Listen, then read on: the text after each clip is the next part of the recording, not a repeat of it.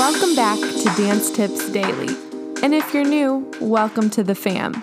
I'm your host, Danny Albertina, and this is the podcast where I read to you, with the author's permission, of course, short and sweet dance excerpts on topics such as choreography, performance, mental health, physical health, nutrition, education, and more. Bonus episodes released the first of every month featuring exclusive one-on-one interviews with those who keep our dance community alive. If you're ready to spend a little time getting a little better each day, let's dance in.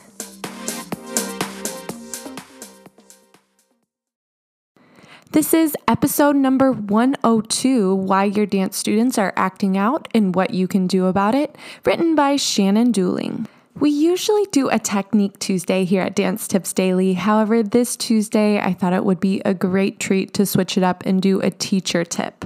Now, even if you aren't a teacher, there's great hints within this article about leadership, and we all can be a strong leader no matter what circumstances we're in. Being a leader means standing up for what's right, and having good leadership skills can take us very far, not only in our dance classes, but within our personal life and work. And if you are a teacher or a coach or a mentor within the dance field, as we start getting closer to the holidays, this is usually a time when tension starts to pick up. Most of us have been in classes since August. Maybe some of us haven't even taken a break because we went to virtual throughout the summer. So this is another reminder how to keep morale up and some warning signs to look out for within your students. With that being said, let's dance on in to our blog from shannondoolingdances.com. At some point in their career, even the most accomplished of dance teachers is going to run into an unruly class. It can be incredibly frustrating as an educator when you feel like you are giving a class your very best, but your students are just not having any of it. Disruptive behaviors are not only irritating to the teacher, but they can ruin the dance class experience for the other students and even lead to injury or other safety concerns. There are many reasons why dance students misbehave in class, some of which are out of the instructor's control. That being said, there are a few real concrete steps that a teacher can take to help prevent disruptive behavior in class. Here are my top 6 reasons why your dance students are acting out and what you can do about it. Number 1, the students do not know the expectations. We take for granted that dancers know how they should act in class, but too often that is not the case. This can apply to students of all ages. For example, teaching an adult ballet class a while back, I assumed that the participants would know not to walk back through the dance space while another group was dancing. This was not the case, and we only nearly avoided disaster as the group that had finished walked right in the path of the oncoming dancers. Making assumptions about students' knowledge of studio etiquette can lead to unintentional, negative, and disruptive behaviors. What you can do about it: explain the expectations for appropriate behavior at the beginning of the season and remind students of them often throughout the year. I recommend taking a multi-pronged approach with rules posted prominently in the studio, sent home to families in a handout and email, and explain verbally to students and parents several times during the first 6 weeks of class or longer. Number 2, the expectations are not enforced consistently. Preschool and middle school students in particular are often hyper-attuned to the idea of, in quotes, fairness. They are very aware when some students get away with negative behaviors and others don't. When they see that expectations are not enforced consistently, either within a single class or across the entire studio, then they are more likely to try to test the limits themselves. What you can do about it: be consistent, which is not as easy as it sounds.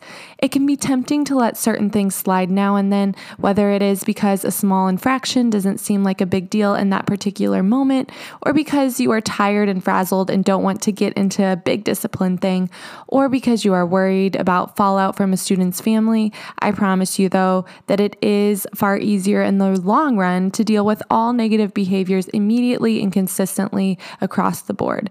It is also important to to make sure that all faculty are on the same page with behavior expectations and consequences.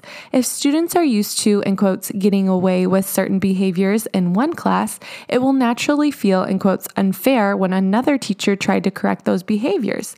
Tip: get all the faculty united by laying out studio-wide expectations and consequences with the holistic guide to creating a dance teacher handbook. 3, the students are bored.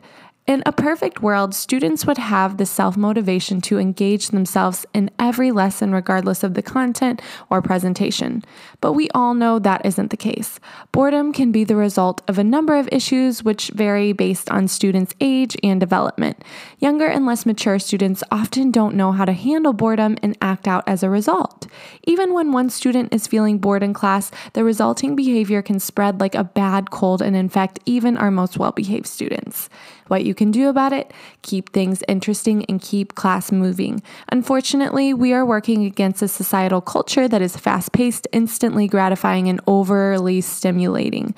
We want to help our students develop the social and emotional skills that allow them to slow down, to self-motivate, and to focus. But we need to meet them where they are at in order to reach them with these lessons. Don't be afraid to change things up frequently, especially when students are showing signs of boredom. This can be as simple as changing facing away from the mirror, incorporating partner activities, playing unexpected music, or gamifying an exercise to give it an aspect of playfulness. Research has proven that kids learn through play, so don't be afraid to embrace it. Thank you so much to Miss Shannon of shannondoolingdances.com. This was part 1 of the article. Make sure you tune in tomorrow to hear the rest of the tips. If you're interested and curious in the holistic guide to creating a dance teacher handbook that I mentioned within the blog, make sure you check the show notes as you can access that information right there. Using playfulness or analogies within exercises not only is beneficial for kids, but I'd like to argue even for adults too. Everyone has their own unique style of learning. Some people can just watch a teacher execute movement and they digest it and can regurgitate it right back right then and there. However, other students sometimes need to think and process and chew on it a bit more, and using analogies or playfulness or stories can help people connect movement to something familiar in their own lives, and therefore creating a connection, an emotional connection that lasts way longer than just something taught as matter-of-factually. And if you're a student in class, not quite yet an educator, or don't have the desire to be an educator, you can use these tips as applying whenever you're learning choreography or exercises from your teachers, brainstorming what that specific move reminds you of and how that can in turn change your quality or approach to it. Where your attention goes, your energy flows, and I'm certain if we focus on trying new dynamics within class, your teachers will certainly see or acknowledge a newness within your approach. That's your short and sweet tip for the day. Hope you enjoyed.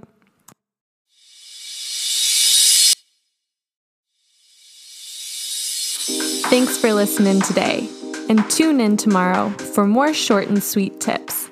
Happy dancing.